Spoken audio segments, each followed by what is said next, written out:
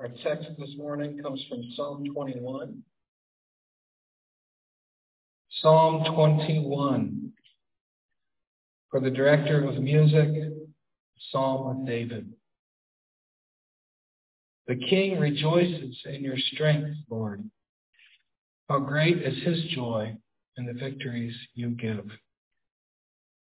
You have granted him his heart's desire. You have not withheld the request of his lips. You come to greet him with rich blessings and placed a crown of pure gold on his head. He asked you for life, and you gave it to him, length of days forever and ever.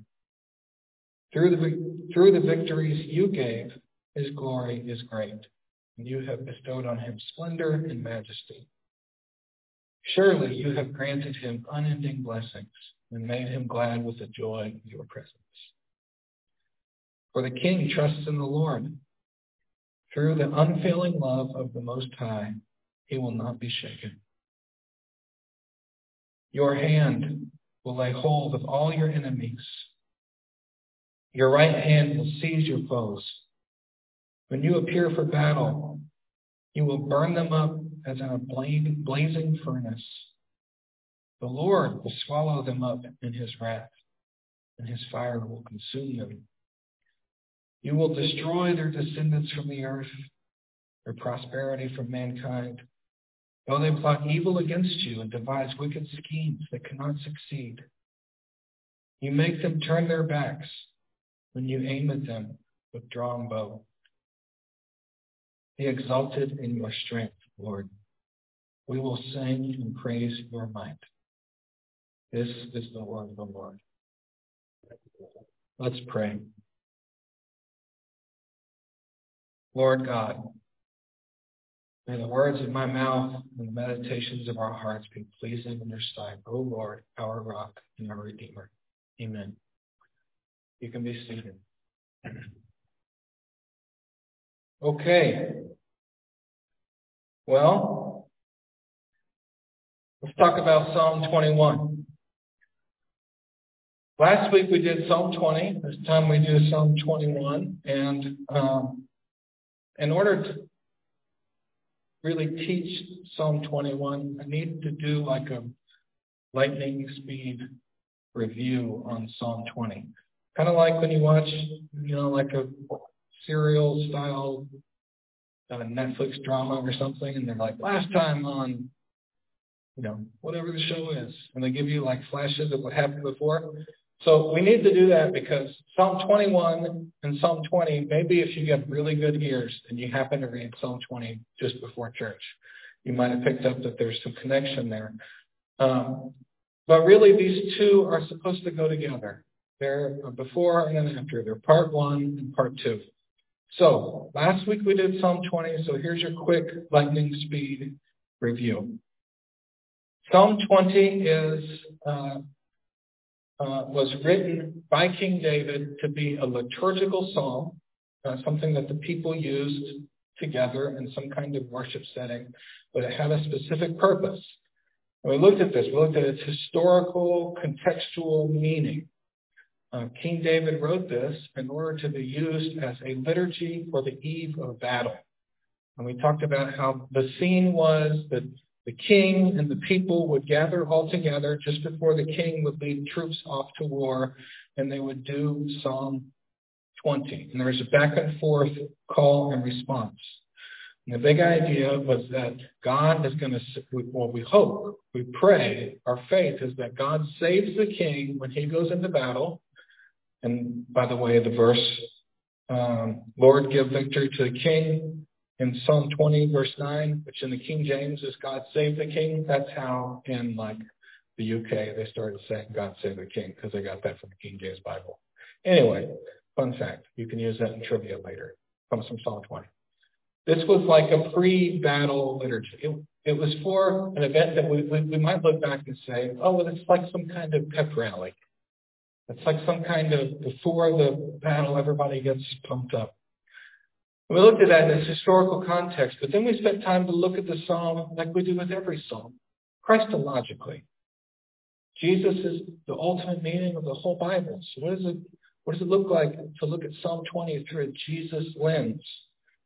And we saw that Psalm 20, looking forward to the king riding out to battle to save, God will save the king in battle, which means God saves all the people. It gives us a picture of what Jesus did at the cross. Jesus went to the cross on Good Friday, what we've come to call Good Friday. Jesus was going out to battle. And he cried out to God on the cross. And did God save him there? Yeah, he sure did. That's why we will celebrate Easter next week. So that's Psalm 20. But we don't want to just leave it there with looking at it historically and then seeing how it looks forward to Jesus. Like we've been learning, we want to read it redemptively. So we ask the question, what does it mean to take this historical meaning and this Christological meaning? What does it mean for me in my life? And we talked about how Psalm 20 gives us this picture of what it means to have union with Christ. For Christ to be the one who goes out to fight for you, to be your liberator, to be your king. Talked about how Jesus' death is our death. His life is our life.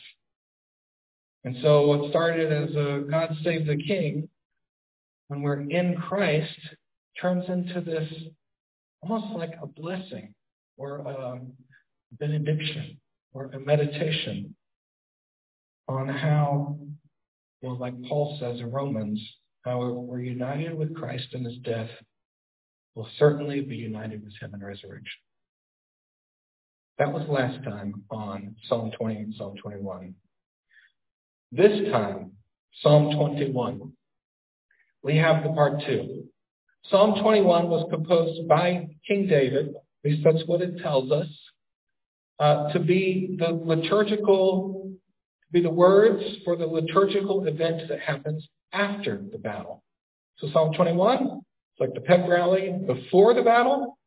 The king goes off, fights the war, comes back, people gather all together, and Psalm 21 is the liturgy for after the battle. If Psalm 20 is God saved the king, Psalm 21 is God gave the king victory. Yes! Woo! What a relief. That's what Psalm 20 is all about. It's a liturgy for after the battle. Now, it does have kind of a call and response element to it. Let me show you in the text. If you could imagine, let's try to go there first, and then we'll walk through the text. So I want to invite you to use your imaginations, something we don't often do in Presbyterian Church. Let's do it. Let's do it now. If you want to close your eyes, that's cool. Here we are out on some plain somewhere, maybe just outside the walls of the city. If you need help, you can imagine that scene in, this is so cliche. I'm a preacher and I'm about to refer to the Lord of the Rings movies. That scene in the movie Return of the King, where after everything ends, they're out there on the grassy part of Minas Tirith, and they're going to crown Aragorn as the king, and they all gather around. That's the scene. So here we are, all gathered around, the people of God. The king's in the middle. Everybody is freshly showered and cleaned up, but it is after the battle, so some people might have bandages or things like that. And then somebody stands up, a liturgist or Gandalf or whatever, stands up and leads the people in saying all together a prayer for the king. Verse 1. The king rejoices in your strength, Lord. How great is his joy in the victories you give. And then all the people join in, praying to God for the king. You have granted him his heart's desire. You have not withheld the request of his lips. Remember in Psalm 20, it prayed that God would grant the king's heart's desire. And now they're saying, God, you did it. People continue to pray. Verse 3. You came to greet him with rich blessings. You placed a crown of pure gold on his head. He asked you for life, and you gave it to him. Length of days forever and ever. That's like saying, Lord, he didn't get killed. It's awesome. Verse 5. Through the victories you gave, his glory is great. And you bestowed on him splendor and majesty. Surely you granted him unending blessings, made him glad with the joy in your presence. And then it gets real loud here. For the king trusts in the Lord. Through the unfailing love of the Most High, he will not be shaken. You imagine it's silent, it's quiet. Hearts are racing. This reverent moment. The king is standing there in silence as the people just prayed over him. And now the people turn their attention and look at the king. And now they stop talking to God about the king, and they start talking to the king himself. So now the people are addressing the king. They say, your hand will lay hold of all your enemies, and your right hand will seize your foes. When you appear for battle, you will burn them up as in a blazing furnace. Like the people are saying, you just won that last battle? You're going to win the next one. And remember, they're talking to the king now. One of the ways we know that is now because now it says the Lord, and it's in the third person. They're not talking to him anymore. They're talking about him. So still talking to the king. The Lord will swallow them up, the enemies, in his wrath. And his fire will consume them. And you, O king, will destroy their descendants from the earth, their posterity from mankind. Though they plot evil against you and devise wicked schemes, they cannot succeed. You will make them turn their backs when you aim at them with drawn bow.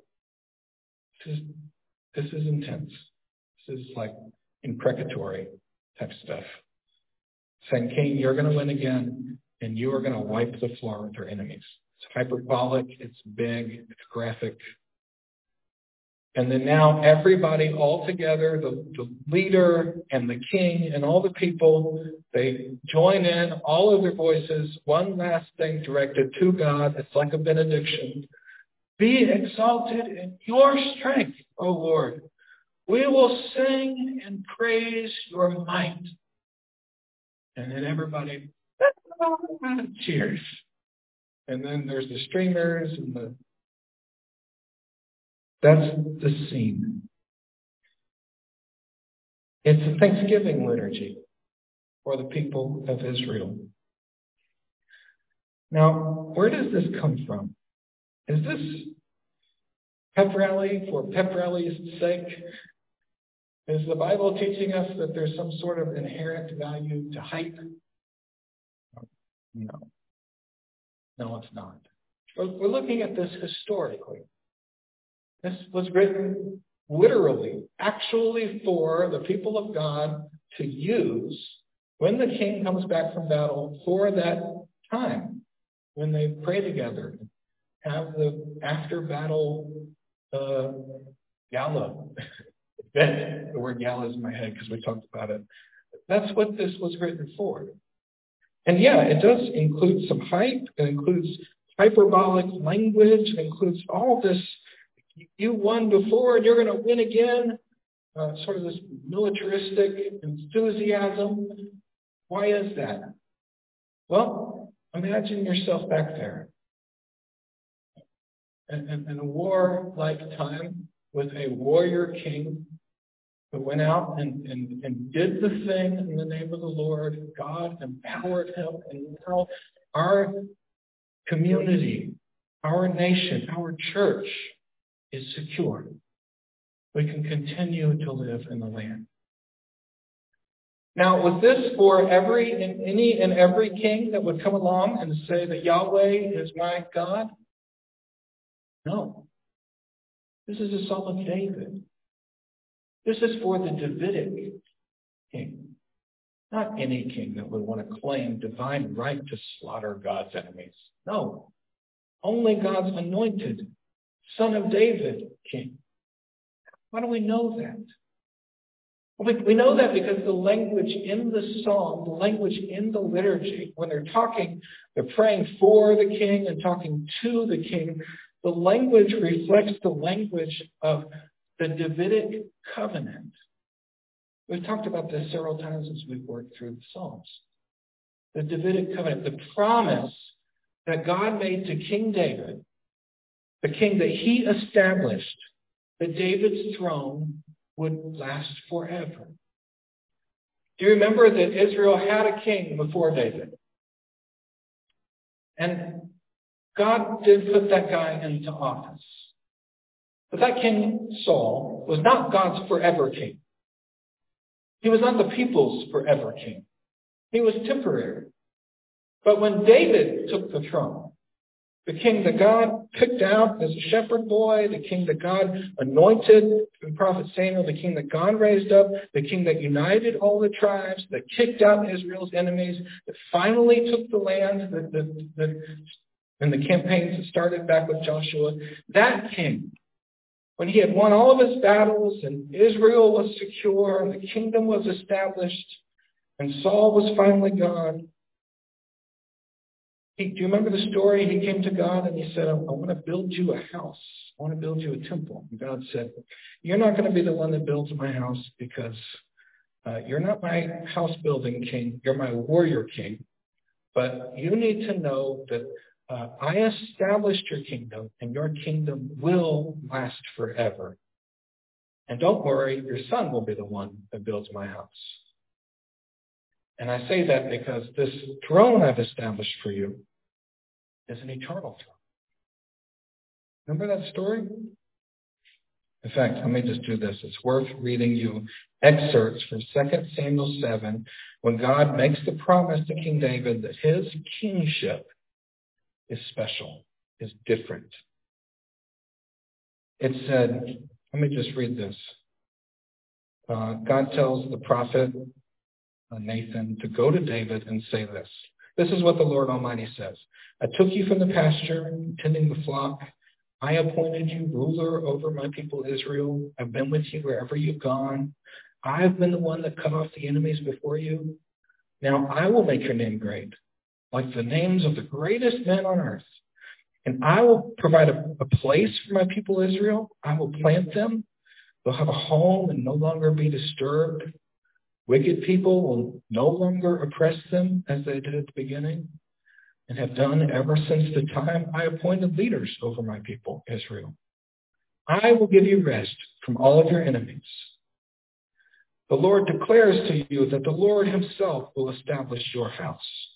And when your days are over and you rest with your ancestors, I will raise up your offspring to succeed you, your flesh and blood, and I will establish his kingdom. Well, the Lord goes on to say, I will be his father. He will be my son. And he ends with, your house and your kingdom, God speaking to David, will endure forever before me. And your throne will be established forever. That's what God said to King David. So, when the people get together and they say, the king rejoices in your strength, Lord, they're remembering something. They're remembering that God told David, by the way, these victories that you won, I did it. When the people get together and they say to God that God greeted the king with rich blessings and placed a crown on his head, they're remembering back to God telling David, by the way, I'm the one that established your throne. When they pray through the victories you gave, his glory is great. You bestowed on him splendor and majesty. When they pray, he asked you for life and you gave it to him, length of days forever and ever. They're remembering this covenant. So then when the people turned to King David, or David's son, whoever the Davidic king was that this was written for the after battle liturgy, banquet, party time. And then they go on and they say, your hand will lay a hold of your enemies and seize your foes.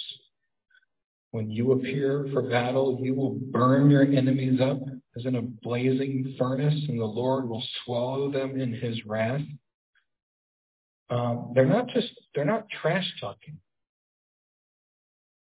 They're recalling that God's promise was that he would establish his people forever by establishing their king, which meant to be for God and to be with God was to be for David and his descendants and with David. To be against David was to be against God. So those who find themselves outside and against the kingdom, they don't get to take a hold of the kingdom blessings. In fact, they're liable to the king's wrath. So these people are praying back and speaking back to the king what they know to be true about their history, about their theology, about their Bible. They're taking a hold of God's promises for the nation that are attached to this anointed person that they're looking at, who had just won this victory, and next time the battle comes around, is going to go out to fight it again. They're placing their identity in him. And they know that he has placed his identity in them. They are one. It's us and the king. He fights for us and he fights for God. So if we're with anybody, we're with him. That's the idea. Now that's looking at the psalm historically, what it meant in history. But it's in the Bible, it's the Psalm of David. We've learned 21 Psalms in, we've learned that every psalm is ultimately about Jesus, especially the Davidic ones. We talked all about how Jesus is David's great son. Jesus is the fulfillment of God's promise to David. Jesus is the great son of David that takes the throne and holds it forever. So what does it mean to go back and look at the psalm again, but realizing that Jesus is the king? That it's a psalm written to look forward to the greatest king who would ever live, the great son of David. Well, let's take a moment and reflect on that. The king rejoices in your strength, Lord, and how great is his joy in the victories you give. We read earlier the story of Luke's account of what we call Palm Sunday, what we remember today in the church calendar. And at least in my Bible, which is a New International Version Bible, the Bible editors who made this, the little bold print title for the name of this little section. By the way, I don't know if you know that, but the bold print little titles above the text are not from the Bible. They're from like the NIV Translating Committee or whatever to help you find your way through. That passage in my Bible is called Jesus Comes to Jerusalem as King. Maybe in some Bibles it's labeled the Triumphal Entry or something like that. Or maybe something about Palm Sunday. I think to go back and look at Psalm 21 Christologically, I don't think we can do it without going to the Palm Sunday passage, in our case, Luke 19, and think about Jesus riding into Jerusalem on the colt of a donkey, on a baby, juvenile donkey, and riding in as the king. When Jesus rode into Jerusalem that day, the reason that the people who saw him, his disciples and the bystanders, the reason that they knew what to do, to run out into the street and put their coats on the road, like red carpet, so that Jesus' donkey wouldn't have to step on the dirt, ride over the coats. And it says in the Gospel of Mark, excuse me, I have a mustache here. Gospel of Mark that they got branches from the palm trees and they waved them, which is why we call it Palm Sunday. The reason people knew what to do is Jesus in enacting what we could call a kind of cultural liturgy. Jesus is doing something that in their time and place would have signaled a statement being made. Jesus could have walked into Jerusalem. In fact, he walked into Jerusalem many times. But to come into Jerusalem on the back of well, normally it would be a horse, with his disciples laying coats on the road, this is signaling revolution. This is what maybe, if the Roman emperor would have visited Jerusalem, he would have come in like this. It would have been much more grand. Or when a governor or somebody like that. There's historical records of other people who claimed to be the Messiah, the liberator of the Jews. They would do this. They would orchestrate some kind of event. It would be like a protest almost, or some kind of almost like a political performance piece where they would go outside of the city, they would get all ready, their people would run in and they would cry out, Hosanna, hail to the king, and they would ride in on a horse. It was a way of saying, I'm here to overthrow the government. Now, when Jesus came in, it's significant that he came in on not just a donkey. If you don't know, donkeys make terrible horses, but the colt of a donkey. It's the weakest way he could have come in and still made that social, political, revolutionary statement. And he did that on purpose. Why? Well, because of Psalm 21. Because Jesus was not coming in all loaded with his own strength, although he very well could have. Isn't he the Son of God? No, he came in showing that he is taking this throne not by way of his own might, strategy, prowess, cowboy diplomacy, private army, whatever you want to call it. No, he is coming in with all he has to offer is the strength of God, who anointed him as the forever king. So if anybody does any fighting, it's not going to be Jesus wielding a sword and saying, I'm the man, submit to me. No, it's Jesus picking up a cross, climbing the hill, being raised up, and drawing all people to himself, wearing a crown. You see it? So when he wins the victory, there is no question who actually did the fighting. See, the David thing, that after battle liturgical event, where they prayed that the king's strength was actually from God and trusting in God's love. And the king's victory is actually God's victory. And the king's enemies are actually God's enemies. All that is just a type.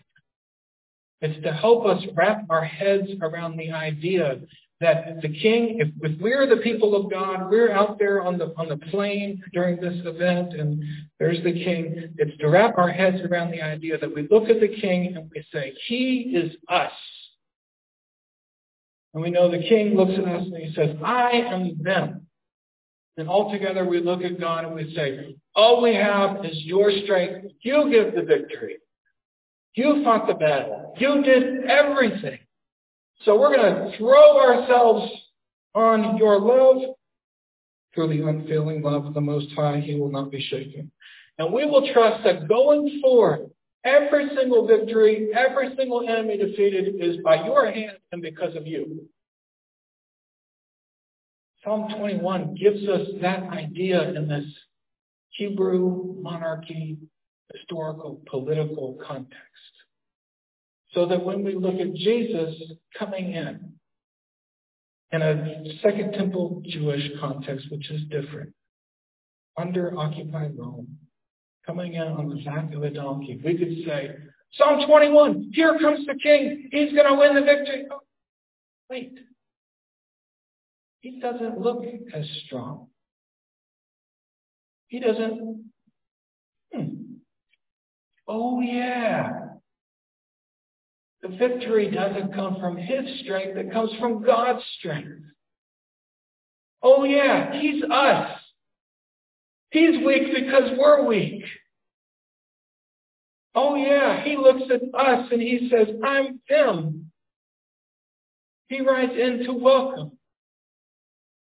Oh, yeah. Those who continue to oppose him, left outside. The Pharisees said, tell your disciples to keep quiet. Jesus says, if only you knew, if only you had known on this day what would bring you peace. And he goes on to describe how the religious system that they cling to, how the Jerusalem that they love,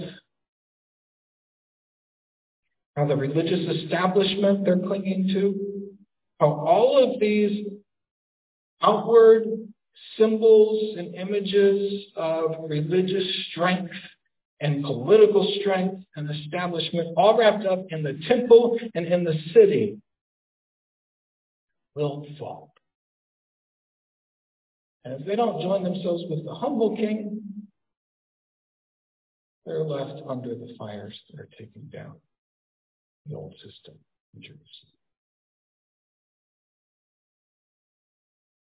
So that's what Psalm 21 looks like when we read it Christologically. We see that Jesus is the king. Like David in the fact that he's God's man and he's our man. But unlike David in the fact that he carries no sword. And his war horse is terrible.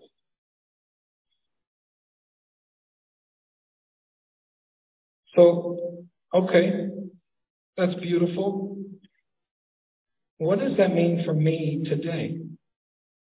What does that mean for me, Charlie Shaw? What does that mean for us, Hope Presbyterian Church?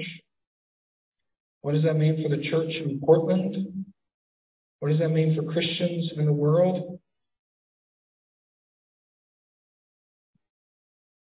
We can look at the psalm, considering the history, considering what it all points to Jesus. We can see its place in the redemptive movement of Scripture.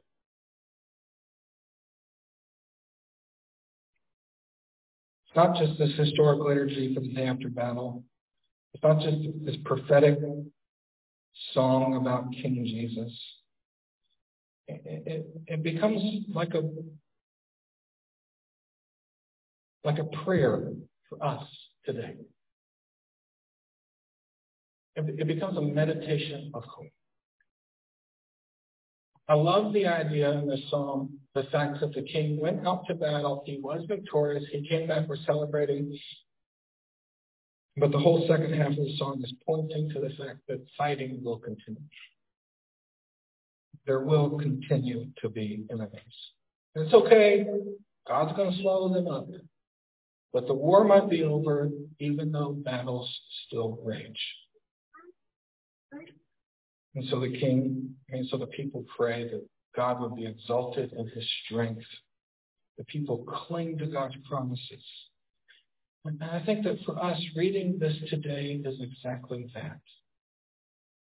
It becomes a prayer and a meditation of hope. Let me just put it this way. Our world is super messed up. We prayed about gun violence earlier. It's real bad. Talk about drug and addiction problems in our city. And talk about how our city needs Jesus, needs the King. Here we are just trying to do church, Hope Presbyterian. We think we're pretty good at it. We got good theology. We have our theology right, our association. We've got a good denomination. We set things up. We're meeting in a nice place. 10:00, 10:30 on Sunday morning. We worked really hard for that. We got it all together. But we look around each week and we're so small, and we're so weak, and we wonder, what difference can we make? How long can this last? How long can we continue to go about doing this way in this city?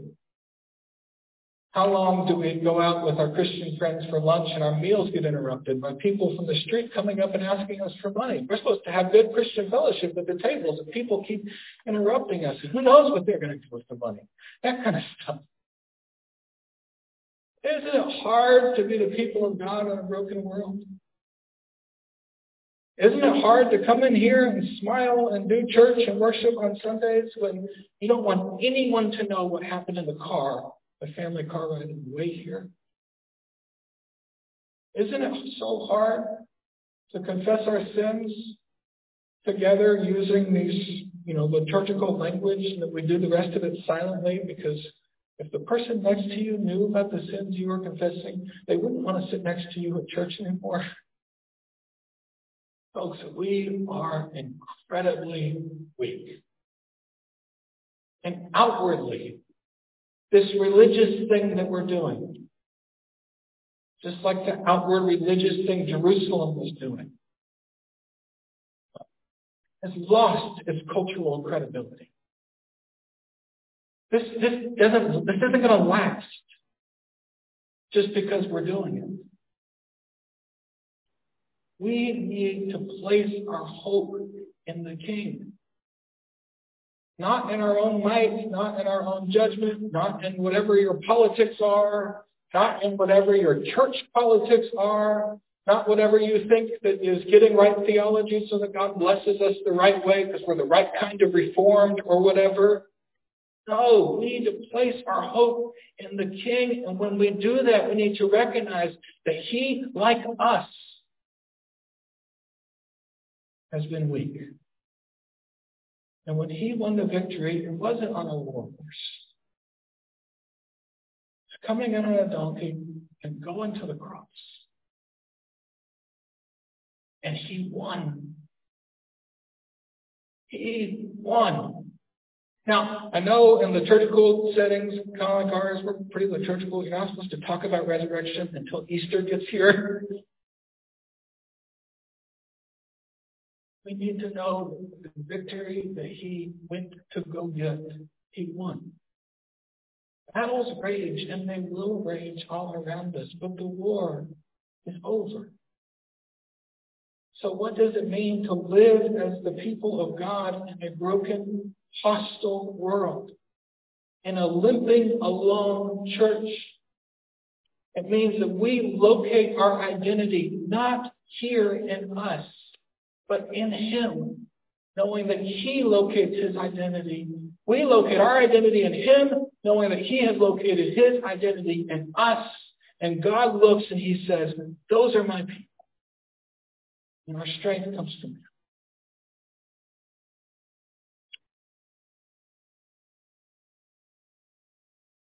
I wonder if that's the way that you think about your life as a Christian in Portland.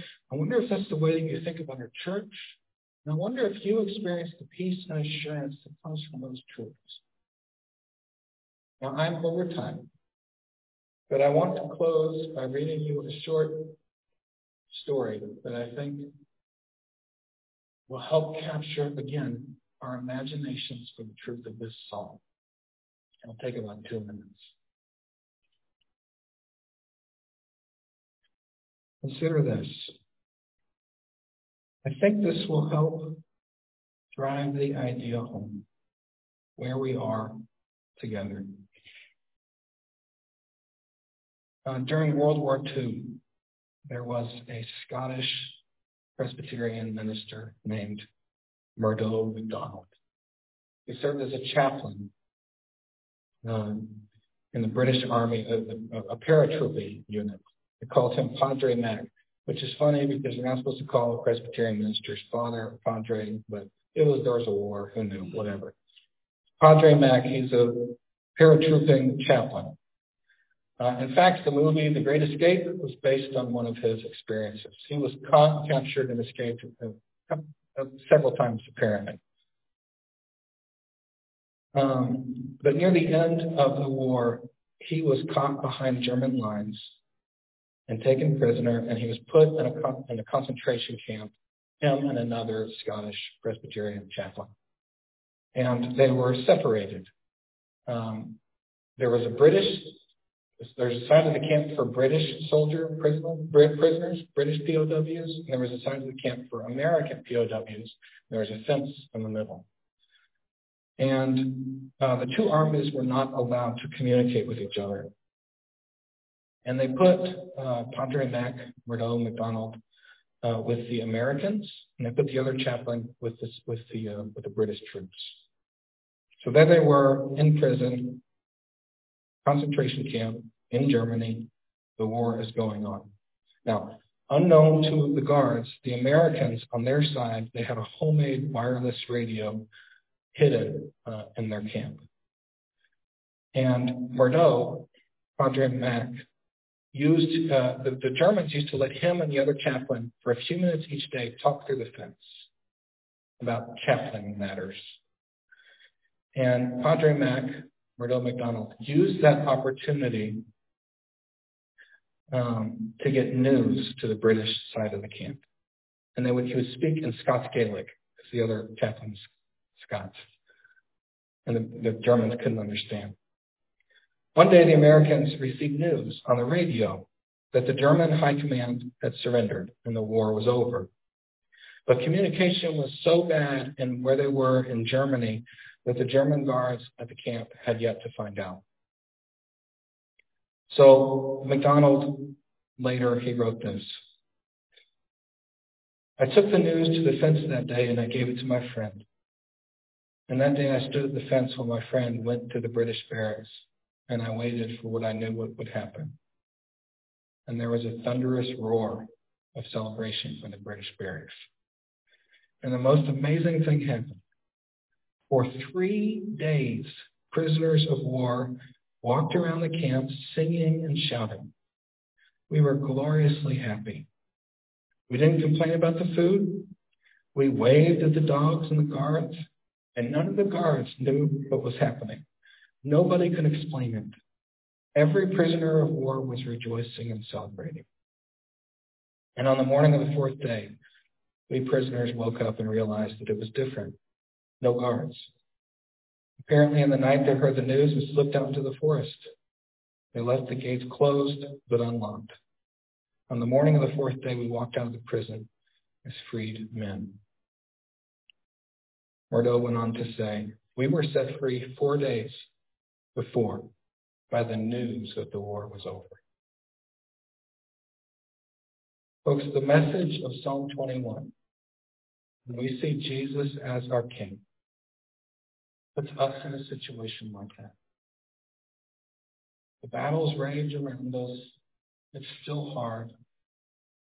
But the news is that the war is over. Jesus has won the victory. So our singing, our shouting, our pep is not so we can get pumped up and go out and try to win some cultural thing. Not so we can get all pumped up and try to be the best and the baddest church in town. No. Let our rejoicing only come from the fact that our King, our man and God's man, he won the battle for us. We've heard the news. And that news is liberating. Let's pray.